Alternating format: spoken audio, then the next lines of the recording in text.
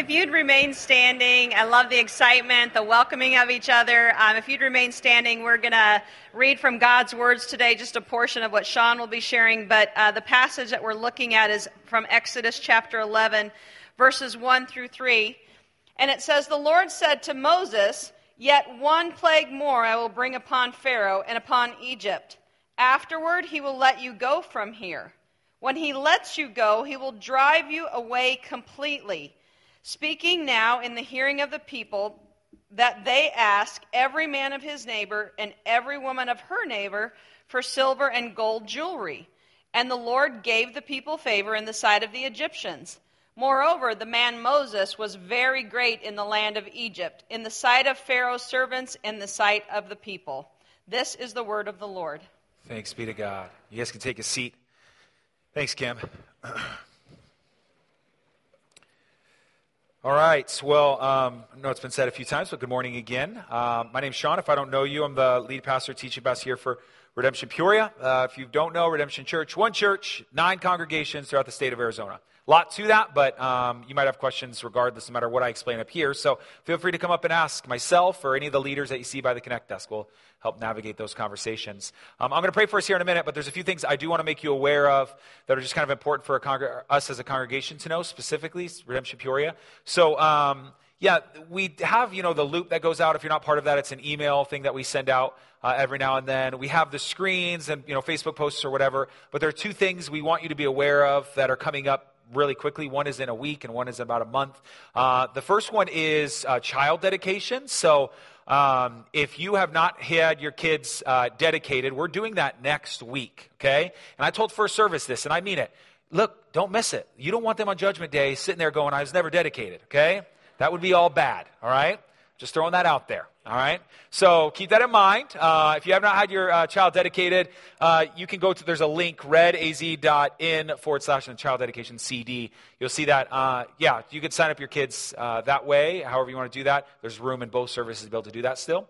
The second thing is baptism. So we do baptisms twice a year, once on Easter and then once again in the fall. And that's right around the corner in October. So if you've never been baptized, we really want to encourage you to at least think through what that means. If you're a believer going, I follow Jesus, I say I follow Jesus, he tells me to do things, and one of those things is to be baptized, I should probably do that. We're going to have a baptism class. We'll help process any questions you might have in regards to what that looks like. So baptisms and child dedications, both, we're going to throw it to you. Now you know. Now you could never say you didn't know. And then there's one other thing separate from those notes, just as a congregation. I'm always going to keep these needs in front of us, and I'll just keep it as it is.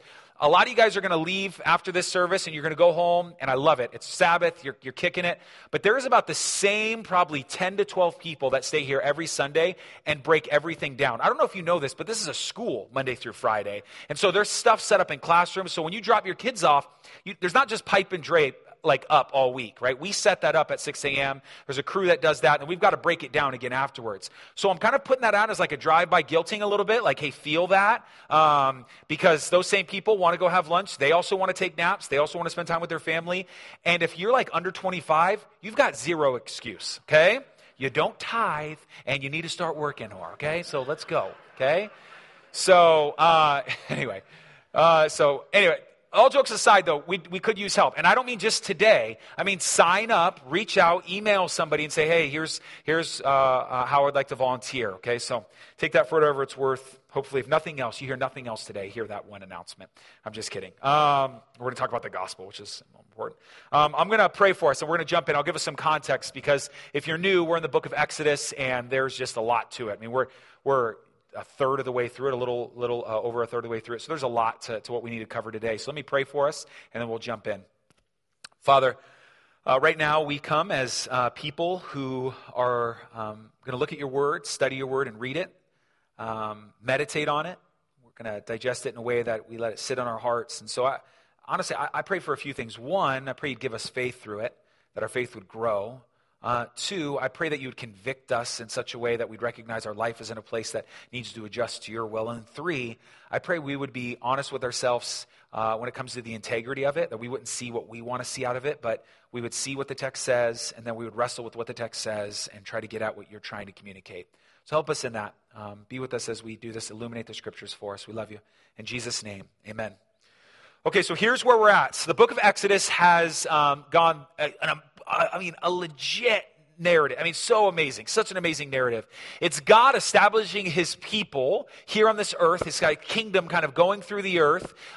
Currently, they are in slavery, and what we have found is as God is establishing his people here on the earth, they're in Egypt. It was a foreign land to them, and there's been this back and forth a lot between Pharaoh and God. God has kind of chosen his champion in Moses, and Moses asked Aaron to come along with him, so kind of as his voice piece, and so Moses and Aaron have been going back and forth with Pharaoh, essentially saying, let us go, get us out. We don't want to be in slavery. We want to go and worship God, and Pharaoh goes, no. And what we saw last week, which, by the way, I'm extremely grateful that we have a congregation that is open in the area of allowing guys like Charles and Juan to preach. I love that you guys love on them. I know I have my own personal role as they want to be pastors and teachers one day. Like, believe me, I'm dicing them up, okay? Come Monday, Tuesday, Wednesday, I'm like, you did this terribly, you did this terribly. Like, that's my job. I love that you guys are loving on them. And we have room, even as a congregation, to go, hey, here's like opportunities for future leaders to preach. Side note. Anyway, so they preached last week, so I got a lot to fix. But so they preached last week. No, yeah. So they killed it. I thought they did a great job going through the plagues. You guys actually heard Charles. Juan was in first service. So they're going through the plagues. And what we found was God has kind of said, hey, listen, let us go, right? Pharaoh goes, no. And so he sends this plague. Let us go. No. Okay. Sends a plague. Let us go. No. Fine. And so he sent 9 plagues. It's been frogs were everywhere. Flies were everywhere. And I want you to imagine for a second, if you were there, what you would see. I want to get a clear picture because sometimes we can think of ancient Egypt as this powerhouse, this river flowing through it, green everywhere, the pyramids are being built. But if you had an opportunity to see it and be there, you would see utter decimation. I mean, there's no green as far as you can see. There's dead frogs everywhere. There's dead flies everywhere. The nation just got over this whole boil epidemic. It's just bad. If you could be there and you could see it, it would just be bad. But what makes it worse is that if you were there, you couldn't see it. Because of all of the plagues that took place, there's a darkness that covers the land. This is what it said. We read this last week. It said this in verse 21, 22, and 23. Then the Lord said to Moses, stretch out your hand. This is from last week's text. Toward heaven, that there may be darkness over the land of Egypt, a darkness to be felt. So Moses stretched out his hand towards heaven, and there was pitch darkness in all the land of Egypt 3 days. They did not see one another, nor did anyone rise from his place for 3 days, but all the people of Israel had light where they lived. So we'll get to that last part here in a second. In Egypt, there is just utter darkness, and you can see there at the end of verse 21, a darkness to be felt. I remember the first time I hiked the Grand Canyon, we did rim to rim to rim, and we started at 6 p.m., and so we were going to hike through the night. And I got broken off from the group, right? So I'm by myself. It's 2 a.m. We're at the bottom of the Grand Canyon. If you've ever been in the Grand Canyon, there's parts where you go over huge overlays, like these inlets of caves, right? And I'm going through. It's 2 a.m. and it is dark. There wasn't already sun out. And the fact that the sun wasn't out doesn't help that there's no light. But then you're at the bottom of the canyon. So whatever light could make it through as stars is just blocked out with huge mountainous terrain. And I remember going through, and I'm not just saying this for the point of reference to understand it, but I remember feeling the darkness. Like, honestly, if I would have stopped, which I was too scared to stop, I would have turned off my headlight, honestly, like, there could have been, like, face-eating bats, like, right around me, and I wouldn't have known. But it felt dark. It just felt dark. There's times in your room, you're going to sleep, it's like it's dark. This was like a dense darkness. And this is the type of darkness that is in Egypt. But what I want you to hear from the jump that we saw last week, that though there are plagues and decimation, there's no green, and there is darkness in Egypt, there's hope and there's light in Goshen. And I don't know if I need to connect the dots there, but I will. I need you to hear that. Where the people of God are, there's light. That though there's just complete darkness that can be felt, and some of you have felt darkness, and not just talking literal anymore. You have felt the darkness of this world. There's hope where the people of God are. Where God resides, there's hope. And he's continued to make a distinction between the people of Israel and the people of Egypt. And that picks up on our text because God's not done. He has another plague that he's going to throw down here. And we'll find out here in a second. This is the plague that ultimately breaks Pharaoh. Verse 1, chapter 11. Then the Lord said to Moses, "Yet one plague more I will bring upon Pharaoh and upon Egypt. Afterwards he will let you go from here. When he lets you go, he will drive you away completely. Speak now in the hearing of the people that they ask every man of his neighbor and every woman of her neighbor for silver and gold jewelry." And the Lord gave the people favor in the sight of the Egyptians. Moreover, the man Moses was great in the land of Egypt, in the sight of Pharaoh's servants and in the sight of the people. So, two declarations here. If you're new, this is what we're going to do. It's a big narrative, a lot of text to read. I'm going to go kind of verse by verse. We'll stop. I'll point out things. And then at the end of the text, we'll step back and go, what can we observe from this? Okay, so that's what we're going to do. So our first text here, we see this two things that stick out. One is God says, he calls his shots as he's been doing. Hey, listen, I'm going to come bring this next plague. We don't know what it is yet, but when it happens, Pharaoh will say, okay, go. He will. He'll respond in the way that we've been trying to get him to all the other 9 plagues before. Go. But the second thing, it's kind of comical, kind of just weird, is he says, tell the people of Israel, go to their Egyptian neighbors and just collect all their jewelry, right? So it's like, hey, what's up? I like that necklace. It's mine now, right? There's this fear of the people, almost like they're bullies, right? Like walking around, give me your lunch. I'm going to give it to me. Yeah, give me this, right? Okay? That's not how it happened, but that's how I pictured it in my mind, like an O'Doyle moment. So what's going on though is God has clearly given favor to the people of Israel. That's just that the Egyptians, no credit to the Israelites, just fear them. Like the status has changed. Though they're slaves, they've got the power now. And the beginning of this chapter is meant to communicate that, right? Well, it goes on to say this, verse 4. So Moses said, "Thus says the Lord, at about midnight I will go out to the midst of Egypt, and every firstborn in the land shall die. From the firstborn of Pharaoh who sits on his throne, even to the firstborn of the slave girl who is behind the handmill, and all the firstborn of the cattle. There shall be a great cry throughout all the land of Egypt, such as there has never been, nor ever will be again." Let me read verse 7. "But not a dog shall prowl against any of the people of Israel, either man or beast, that you may know that the Lord makes a distinction between Egypt and Israel." So again, here's this distinction being made, and God gives us insight into what this next plague, this final plague, this 10th plague is. That he is going to allow the firstborn of all of Egypt to die. And it's not just like Pharaoh and his son, right? But like the slave girl, we'll find out later, even the guy in the dungeon, even the cattle's firstborn, like animals' firstborn, they're all going to die. And we're going to talk about that and cover that because there's a lot to unpack there, but we get insight into this plague of what he's going to do. But again, I want to point out the distinction, right? This is going to happen, but not even a dog is going to growl at the Israelites. Like there is clear, God has made this distinction there, which is really important for us to see. The Lord said to Moses, this is chapter 12, verse 1. I want to skip to chapter 12. The Lord said to Moses and Aaron in the land of Egypt, "This month shall be for you the beginning of months. It shall be the first month of the year for you." Stop real quick there. Notice what God is going to say. He gives the plague and he says, and this is a big deal. Now, some of you grew up hearing about the Passover. It's a big deal because God has said it's going to be a big deal. He says it's such a big deal that I'm going to change the calendar around this big deal. Okay, so it's something worth to be acknowledged. I will say, fun fact, there's another Exodus type of moment, actually 2 more in the scripture, after this. So if you're familiar, you kind of know your Bible well, you'll know there's another part later on in scripture where the people of God are in Babylon, they're slaves in Babylon, and God lets them go home. Right? This is called the exile to the return. Well, it's interesting for the Jew at this time, God says this is going to be the first month for you, which is the March-April time period. That's when the Jews celebrate Passover. That's the same exact time that the exile occurred, right? And it's actually also the same time that Jesus rose from the dead. So there's this kind of like, God's like, check it out what I'm doing with dates right now, okay? I thought it was cool. All right. Verse 3. "Tell all the congregation of Israel that on the 10th day of this month, every man shall take a lamb." So we're going to get some details about this whole firstborn dying. "According to the father's house, a lamb for a household. And if the household is too small for a lamb, then he and his nearest neighbor shall take, according to the number of persons, according to what each can eat, you shall make your count for the lamb. Your lamb shall be without blemish, a male, a year old. You may take it from the sheep or from the goats, and you shall keep it until the 14th day of this month, when the whole assembly of the congregation of Israel shall kill their lambs at twilight." This is a couple things to observe in this section. This is the first time we've gotten in the book of Exodus where the people of Israel are not referred to as Israelites or Hebrews.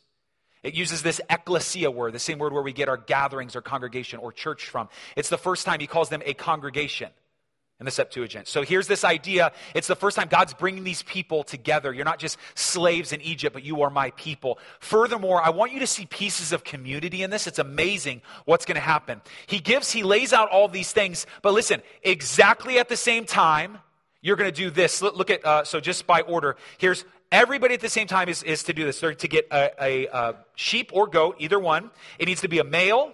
It needs to be 1 year old. It can't have any defect, so no blemish. And you are to take it into your house for 4 days. Commentators say you're to bring it into your house for 4 days and treat it like your family. All of the Jews are going to do this, right? And then at the same time, you're going to slaughter that goat or that sheep.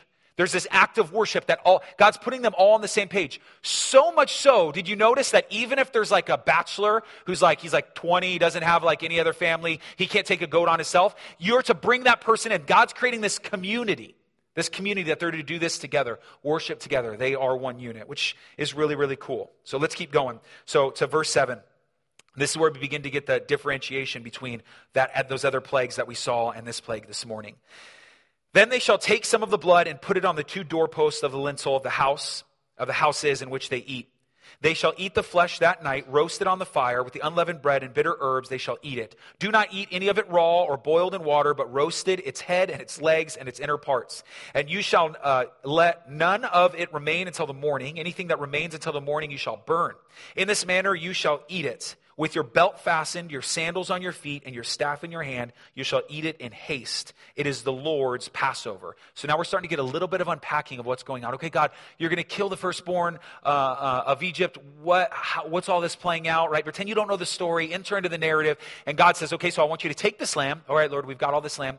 I want you to slaughter that lamb, and I want you to take the blood of that lamb, and I want you to put it on the 2 doorposts, right? And the lintel, which is this crossbeam of a door. I want you to go around, and that blood, we'll explain that more, but then I want you to take that goat, okay? Now, okay, we're wiping on. Now what do we do, Lord? I want you to take that goat and look at the order of things. There are a very specific order of things that you can see as it begins to unpack. So we have kill the lamb, put the blood over the doorpost, cook the lamb, eat it all. If there's any extra, burn it. But then I want you to notice the in there. I want you to do this ready to go. So like, I want your sandals on your feet. I want your staff in your hand. You're going to eat this, but I want you to be ready to go. Okay? And God's communicating all this to the congregation, and we're like, what's happening, right? But the narrative's continuing to unfold, which is really, really cool. Verse 12, so now we get what he's going to do. For I will pass through the land of Egypt that night, and I will strike all the firstborn in the land of Egypt, both man and beast. And on all the gods of Egypt I will execute judgment. That's an important line. I am the Lord. The blood shall be a sign for you on the houses where you are. And when I see the blood, I will pass over you, and no plague will befall you to destroy you when I strike the land of Egypt. So, we're going to get into some of the unpacking of what God's doing here with the firstborn and all that. But I want you to see there's been this warning with these other 9 plagues. And now we get the sign why you're putting the blood on the doorpost. God essentially says, when I come down, I'll see the blood on the doorpost and I'll go, no death needs to occur here because death has already occurred here, right? A sacrifice has already been made. I'll see it. And so that's why you're doing it. It's a sign that you've listened to what I've had to say and a sacrifice has been made. And then I'll go to the next house, right? Okay? So that's kind of a little bit, which again, we might be familiar with some of this, but it's how it's working, right? And then we get to verse 14, and we're going to get this long section. I'm not going to read it all, but we're going to get this long section on remembering. So listen to this in verse 14. This day shall be to you a memorial day, and you shall keep it as a feast to the Lord. Throughout your generations, a statute forever. You shall keep it as a feast. 7 days you shall eat unleavened bread. On the first day you shall remove leaven out of your house. For if anyone eats what is leavened from the first day until the 7th day, that person shall be cut off from Israel. So immediately we're starting to get into all these semantics. First thing I want you to notice is God is going to say what he's doing in this moment is not just changing the calendar, but I want you to remember this forever. Now this is hard because we are terrible as a culture at remembering. Like, even though we may not be a theocracy or even really be a specific religious nation, we might think we have ties to certain things. The reality is we're far more nationalistic. And so we should at least be good at remembering things that affect our nation. But 2 weeks ago, we had like the anniversary of 9/11. And this isn't a shot at anyone, but my guess is a lot of you went through the whole day and went, oh yeah, I forgot it's 9/11. It hasn't even been 20 years, right? Listen, I'm over here listening to Courtesy You, the Red, White, and Blue all day long. I don't even like country music, and I'm listening to that song all day long because it's 9/11, right? Okay? And so I remember this and trying to okay, I want to make this important and see how it is. It hasn't even been 20 years. And honestly, to my kids, it's like it was Pearl Harbor. Or it was like the Exodus. I don't know. It happened in the 40s. I don't know when did it happen, right? They have no semblance of remembering. And God says, remember this. So much so he gives very strict details. And so just so you're aware, kind of on a Judeo side of things, the Jews still continue to remember this the way we celebrate Easter. Right? So your folks come or your friend comes always on Easter and they're like, why do you guys always talk about the resurrection? Because it's Easter. Every single year, that's what we're going to talk about. We are trying to form ourselves, shape ourselves to this idea of remembering what happened with Jesus, what he did, what he overcame. We're remembering. Once a year, you will know we will talk about this, and hopefully more than just that. We'll sing about it often, but we will remember this. And God says in this moment, I want you to remember the Passover. And so for Jews, they've been doing it for thousands of years. My best friend, Eric, grew up Jewish, and so I spoke with him on the phone about this and just looking at different things. So this is what you can kind of expect. So around the March, April time, the Passover season it's a week long, right? And this is everything it all comes from this account that we're reading right now. What happens is about 30 days leading up to Passover, at least a Jew that's still practicing, they will have something called a Seder dinner. And Seder just means order, which comes across as rules, which my buddy said, it comes across as rules because we're Jewish and we love rules. And I thought that was hilarious. He's like, he grew up in that. He's like, I don't remember it. I just endured it, right? And here's what you have, leading up about 30 days going into the Seder dinner, this Passover season, the household is to remove all leavened bread completely. Go through every nook and cranny, anywhere there's leaven, any bagel, get it all out of the house. And that week, there is no leaven, but they have lots of bread. It's just matzah bread. It's unleavened bread. Matzah bread for days, he said. It's just everywhere, okay? And they have these very specific steps to remember this account. To this day, they're eating bitter herbs to remember the bitterness. They're eating certain foods to remember the bricks. They're doing things to remember this is what it was like in Egypt. This is how God saved us. God called his people to remember that he saved them. Right? And we're going to talk more about that next week, but I want you to see that here in the text. There's a lot to unpack about that. But let's keep going on. Verse 21. Then Moses called all the elders of Israel and said to them, so now we're going to get some action, okay? Here we go. So no longer it's God telling Moses what to say, but Moses telling the people. Go and select lambs for yourself according to your clans and kill the Passover lamb. Take a bunch of hyssop and dip it in the blood that is in the basin. Just so you're aware, hyssop is like a certain plant. If you bind it together, it kind of looks like a big paintbrush. It's actually the thing that David asked that God would cleanse him after he committed adultery. Cleanse me with hyssop. It's always a sign of kind of cleansing of sin. So hyssop's to be applied to this blood and put over the basin. And touch the lintel and the two doorposts with the blood that is in the basin. None of you shall go out of the door of his house until the morning. So now we have it set. The door is set. So the people of God do all this together. They take the hyssop. They go over the doorpost and the lintel, and they're not to cross that threshold. They stay in their house. Stay there. Just stay, right? And so here's what we have, this action, and then God comes in. I want you to listen to some of the movement here of God, because it's important to notice. At midnight, so that verses 23 through 28, he explains in further detail what he wants them to do, but everything I've already unpacked. At midnight, in verse 29, the Lord struck down all the firstborn in the land of Egypt, from the firstborn of Pharaoh who sat in his throne to the firstborn of the captive who is in the dungeon, and all the firstborn of the livestock. So he did exactly what he said he was going to do. And Pharaoh rose up in the night, he and all of his servants of the Egyptians, and there was a great cry in Egypt, for there was not a house where someone was not dead.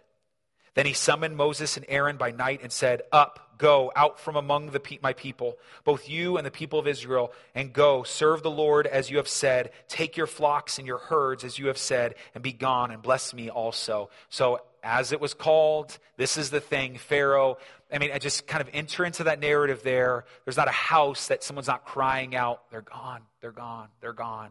And this Pharaoh loses his son and goes, get out of here. I'm done.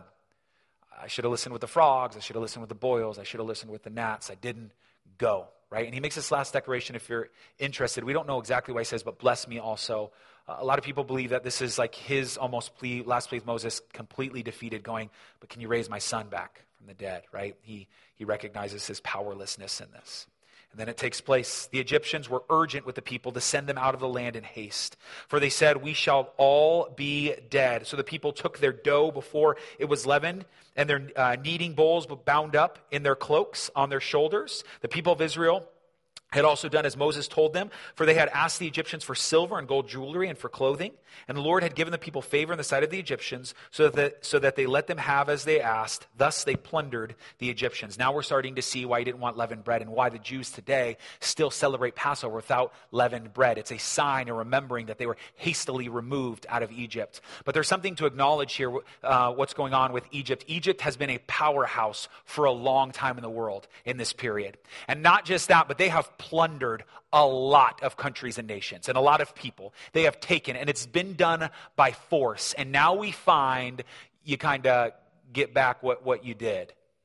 But the people of Israel passively, in this moment, God does it all. They accept the gifts. They themselves are plundered. So God is just utter decimation of the people of Israel. Again, we're going to talk about some of that. But let's keep going. We're almost done with our text, I promise. So the people of Israel are going out. And the people of Israel sojourned from Ramses to Succoth, about 600,000 men on foot, besides women and children. Just two notes there. The journey is about 8 miles is what they traveled, and 600,000 men would equate roughly, people argue, about 1.5 to 2 million people is how many people are leaving Egypt at this time. So a lot of people.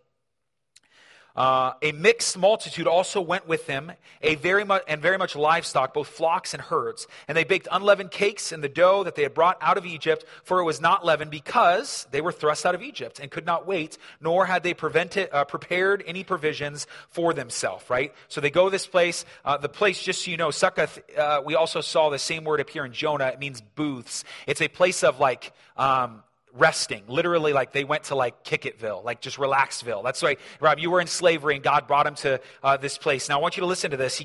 God's going to give us a chronology of time, but not only that, tell something about himself here to finish our text. Then the time that the people of Israel lived in Egypt was 430 years. At the end of 430 years, so now they're out, right? On that very day, all the hosts of the Lord went out from the land of Egypt.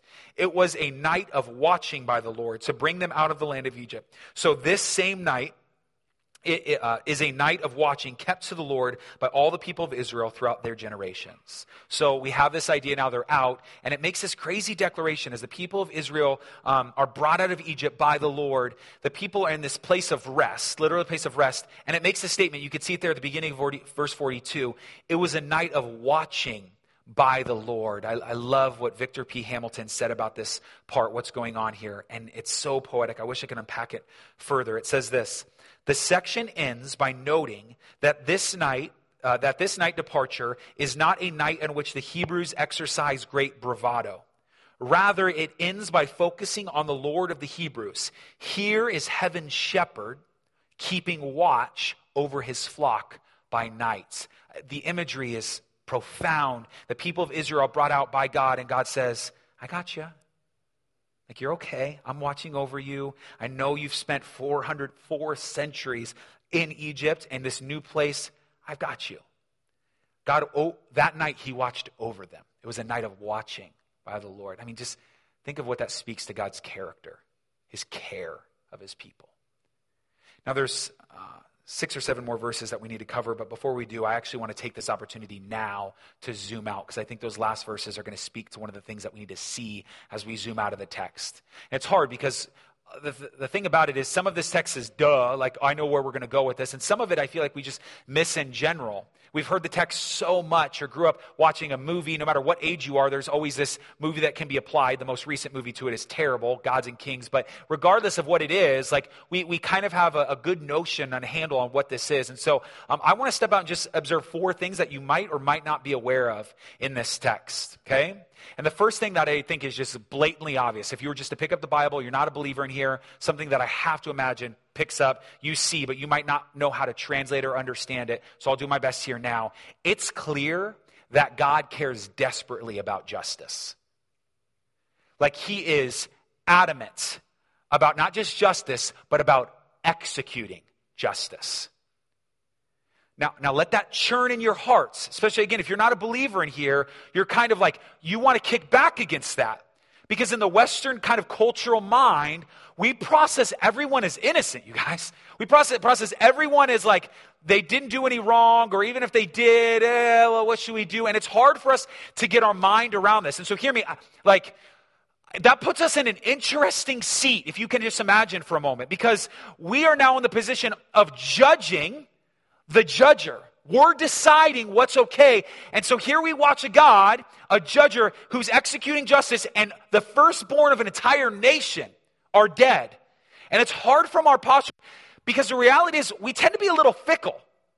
And so we're in this posture, we're looking at him, and we're able to decide what's right and not right for him to do. But the reality is Corbin was 4 years old, my oldest son. Him and I had super banging long hair together before we cut it.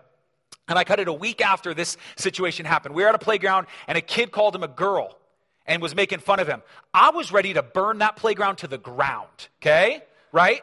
So here I am, like, I want to execute justice in my way, right? But you're not in that moment, so you can say from afar, well, okay, come on, we don't have to burn the playground to the ground, right? But I'm like, no, like, I'm good with that. So here, it's an interesting place. So now listen, I don't feel the need to defend God. God, at the end of days, will defend himself. But if I was asked to in this moment, here's what I would tell you. Here, as I've read this narrative, here's what I see. I see a nation that has, in mass amounts, not just hundreds, not just thousands, but tens of thousands of babies. And we're not just getting into the abortion argument. I mean, children out of the womb, 3, 6, 9 months, a year old, are thrown into a river to die. Tens of thousands of them. I see a nation that in mass amounts has subjugated a people, not just to passive slavery, but to difficult slavery. On the daily, Israelites dying. I see a nation that is egotistical, prideful, and outright evil. Pharaoh is meant to be this archetype that symbolizes all that is wrong with the world. And so it's maybe easy for us to go, well, I don't know. But man, if you were on this side of things, if you lost your child, if you lost your friend, if you were in slavery and you're dying of starvation, you might have a different perspective. And so we become fickle based on where we are in the narrative. But if I had to defend it, it almost feels, if I can be straight with you, God was a little too patient.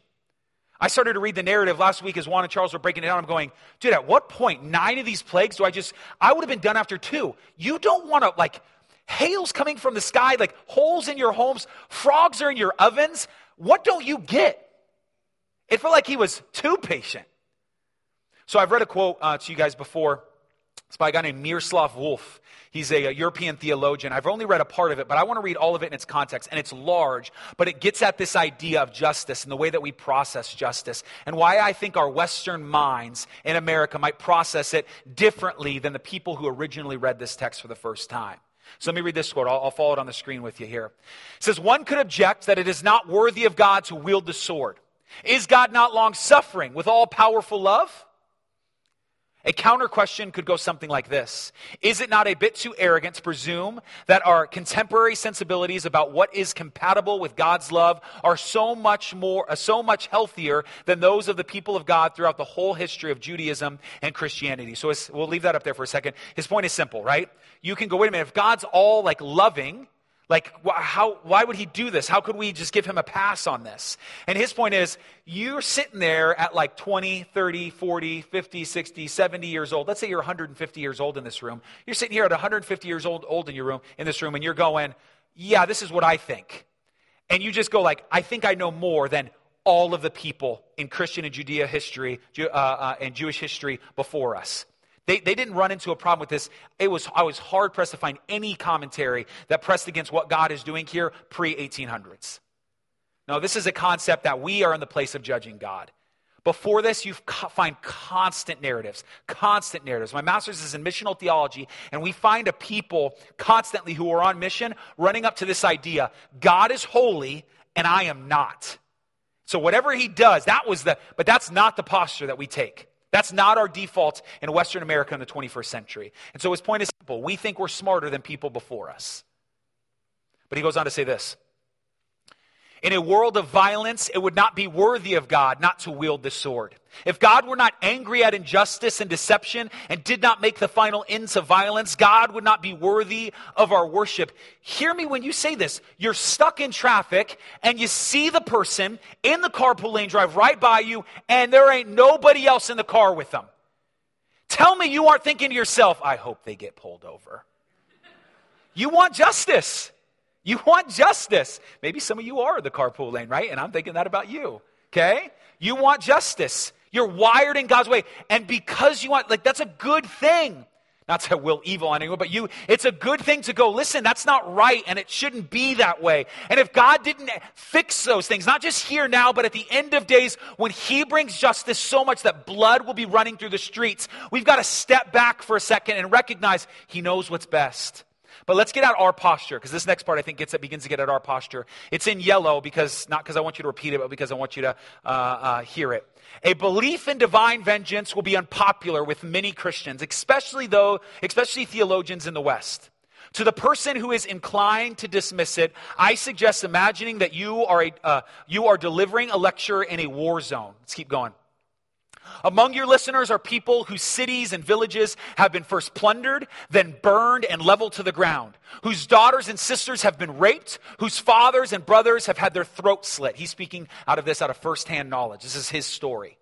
He goes, man, divine justice, he goes, no, all I've got is divine justice. I can't do anything. Like from where I come from, watching my brother's throat being slit, he watched his sister be raped, I have to imagine God is just and he will execute justice. But then listen to this. Soon you would discover that it takes, listen to this, soon you would discover that it takes the quiet of a suburban home for the birth of that human nonviolence, which would correspond to God's refusal to judge. In a scorched land soaked in the blood of the innocent, it will invariably die. And as one watches it die, one would do well to reflect about many other pleasant captivities of the liberal mind. His point is simple. It's easy for you to say, I can't believe God would execute justice like this as you sit behind your padlocks. Like, we have a life of ease, but listen. If it wasn't like that, you want justice. Matter of fact, you might be reading this story as the people of Syria currently are, wondering why God is not just bringing the rain on Al-Qaeda. Why is he just not doing, why are mass amounts, and we're talking even Muslim people. The Imago Dei, people made in the image of God, recognize, it doesn't matter, believer, non-believer, it doesn't matter where you are, you recognize when justice needs to take place, you recognize executing justice is a good thing. But we take the posture of how much, how little, when and where. And so, I don't need to defend God, but if I was to defend God, I would say, I don't need to understand why and how he does this, but here's what I know, he's good. He's good. Now, that leads to a second thing, and it's almost like a no duh when it comes to this text, because this is usually the climax of a lot of these stories, but the rest of the New Testament, all of the New Testament picks up on this Exodus account of the Passover as Jesus being like the gleaming hope of the reality of what we see in this Passover. I.e., if you don't understand how to connect these dots, let me make it simple to you. What we come to find out is John the Baptist announces Jesus in John 1, and he says this, now behold the Lamb of God who is slain for the sins of the world. Do you hear that? Jesus is the Lamb. It's Jesus' blood that is a sign. It is Jesus' blood as a sign that we hide behind. Can you hear that? No, I don't think, can you hear that? The Israelites don't got bravado. Matter of fact, the spirit of death passed through the whole land. Did you see that in the text? The whole land, Egypt and Israel. And so listen, it doesn't matter. He's passing through the whole land here. It wasn't the Israelites thinking they're awesome because they're the people of God. It wasn't the Egyptians. Anybody could have partook of this. And as a matter of fact, as you read, there's a mixed multitude that exits out, not just the people of Israel. Some Israelites choose not to, and some Egyptians choose to. And as this mixed multitude exits Egypt, it's all about the blood, baby. It's all about the blood. It had nothing to do with who they were, their righteousness. It was all about the blood. And this is exactly what we get in the New Testament. This is exactly what we get. Jesus is our lamb. He's a sacrificial lamb, and he is the one we hide behind. It is his blood that was shed for us. Now, that leads kind of the domino effect to the third thing that I want you to see in this text that I think is obvious.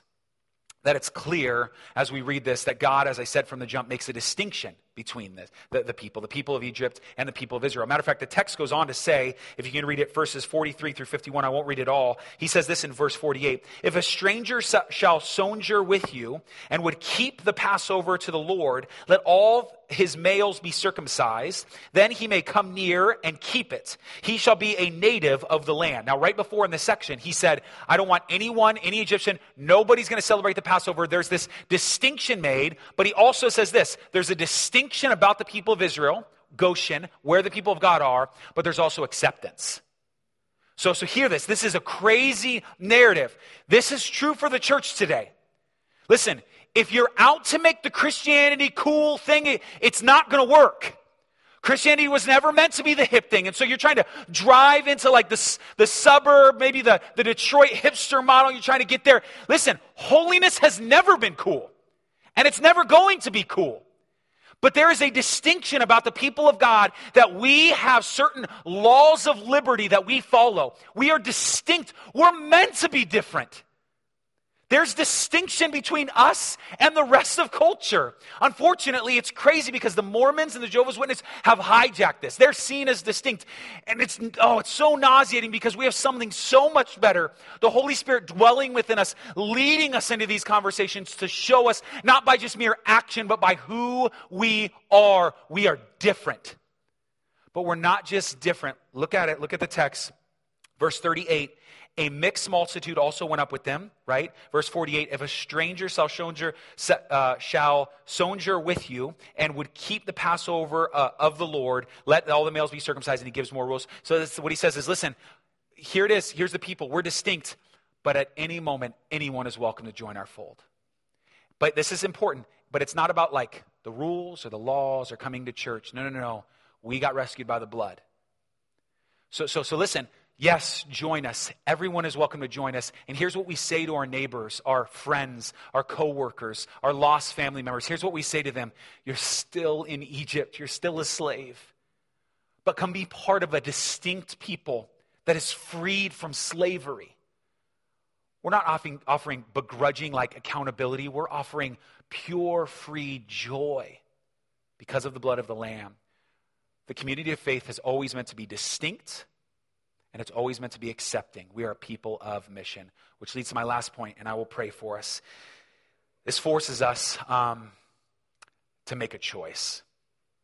And I speak both to the believer and the non-believer alike.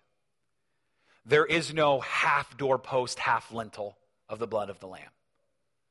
So as John Del Husse Jr., he says it perfectly. He says there's no Switzerland in spiritual warfare. We can't sit kind of in the middle and go, I don't know what to do. Hear me. In this story, in this narrative, it is clear. You are either with the Egyptians or you are with the Israelites. And the distinction between both these groups is the blood over the doorpost. And so you as a believer can think you continue to earn that grace, but you're missing it. You're missing it. And if you're not, and you're going, I don't know Jesus, I don't know, I'm trying to figure this whole thing out, and you're being honest with where you are, like I'm trying to understand this. Here, you've got a decision to make. Where are you at on this? I will say this, not as a fire and brimstone, but judgment is coming. It's coming. And there's no getting by it. There's no back door. Pray you be wise in that decision. Let me pray for you.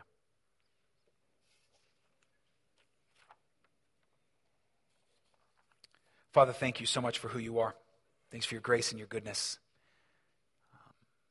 The book of Exodus has been insanely challenging for us, so we're grateful that you've preserved it for us as 21st century readers. We're grateful that we still, after thousands of years, feel this deep down conviction by it. And so I pray that would be true of us. One, that we would see that you are just and you will execute justice, and you're good in that.